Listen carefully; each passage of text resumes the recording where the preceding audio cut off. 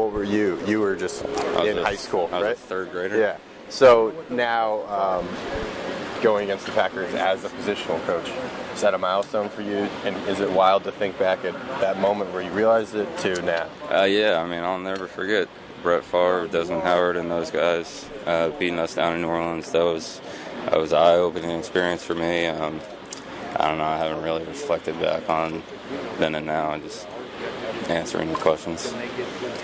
For playing against Rodgers now, though, I guess it just seems significant that the moment you knew that was against the Packers, and maybe now you get to play them as the safeties coach. I don't know. Yeah. Putting too much stock into it? Yeah, I mean, Aaron Rodgers is a great quarterback. The Packers are a great quarterback, but we respect all our opponents, and every game's a big game, and every team has good players, so it's not like this week's bigger than the last, or because they beat us in the Super Bowl in '96, this is some big revenge game for me. I mean, it's just life, football. Steve, you coach an experienced, just an experienced, smaller position group. But since Pat, Duran, Deb has all of this experience, do you have to get creative in the way you either motivate or teach? Yeah, absolutely. Those guys, they got like 40 years of experience. So yeah, I got to get creative, and I don't want them to get complacent.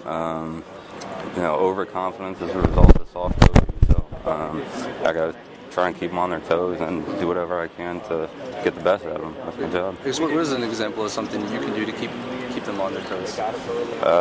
Just try and stay a step ahead of those guys, and they do a good job of staying a step ahead of me.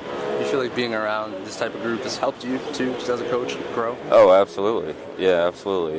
They're very knowledgeable as players, so it forces me to know my information and know what I'm doing. So, I don't know what it would have been like if it was a younger group, but I feel like they've definitely pushed me along in a good way and brought me along.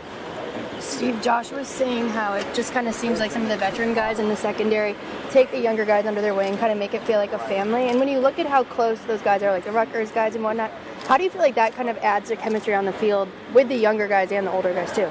It's just team camaraderie, and it's really important. And I think it's just a testament to those guys as people. They just are looking out for the younger brothers or younger players, guys beneath them, and just trying to get the best out of those guys. And when you put that extra time in, it naturally creates better personal bonds and, play harder on the field for each other. So all that stuff correlates, creates good camaraderie. But, yeah, it's a testament to those veteran guys and the young guys when they actually listen. And have you definitely noticed that closeness? Coaching that group of guys just...